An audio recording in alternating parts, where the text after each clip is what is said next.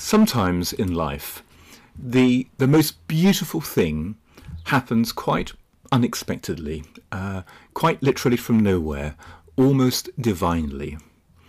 Now, back at the beginning of September, we had the first grand assembly of term at Hampton Court House, and the whole school was assembled in the theatre, and we had a good number of parents at the very back and around the sides. And at my feet were the daycare and nursery children, and then serried rows of pupils through the lower, middle and upper years, with the older teenagers at the back. And I asked that question, which I must have asked hundreds of times before. What do you want to be when you grow up? Now, the answer I receive is dependent usually on the age of the child, but often I hear an astronaut, a fireman, a footballer, or some such thing.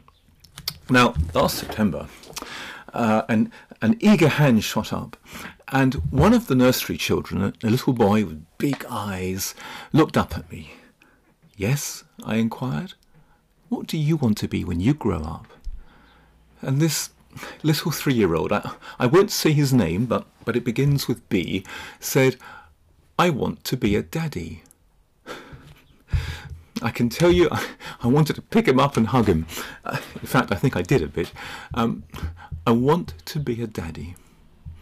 Now, this memory came back to me this morning as I note that this Sunday, this coming Sunday, is Father's Day, and it's a time to remember fathers. Now, of course, mothers are important. For most of us, mothers are our first and most immediate caregivers. But no two families are the same, of course. But fathers exert a powerful influence, either by their presence or by their absence. For so many, fathers are powerful and influential figures. Now, sometimes this may not be your biological father, perhaps a stepfather or your adoptive father, or perhaps there's a significant father figure in your life, even if that is not your real father.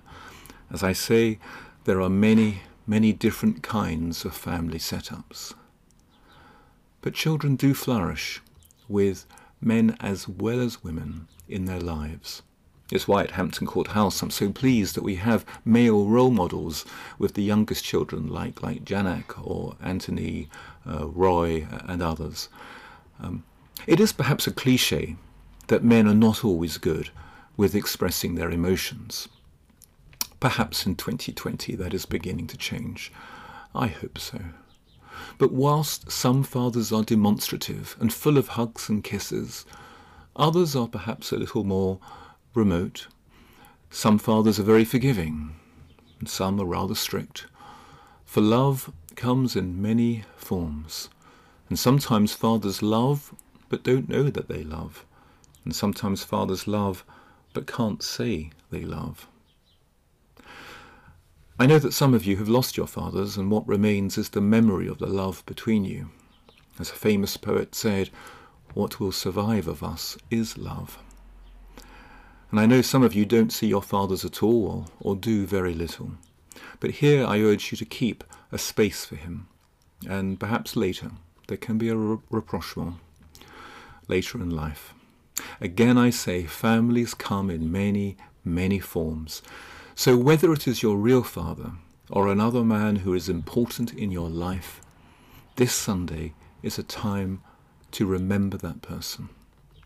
In the UK, and indeed many, although not all other countries, Father's Day is the third Sunday in June.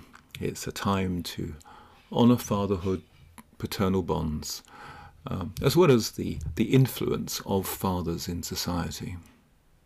If you'd like to remember your father this Sunday, then the best way is just to tell him that you love him, and perhaps to make a card.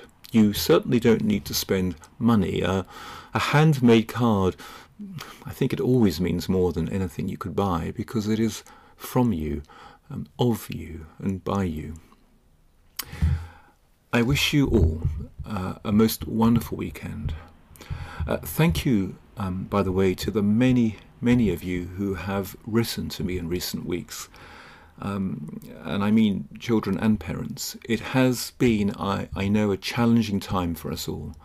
but I'm buoyed by our strong sense of community, our interconnectedness, and frankly by our love for each other. I am hopeful that we shall all be able to see each other in person very, very soon as we enter the final 2 weeks of the school year. So have a good day, everyone, and go and have a terrific weekend.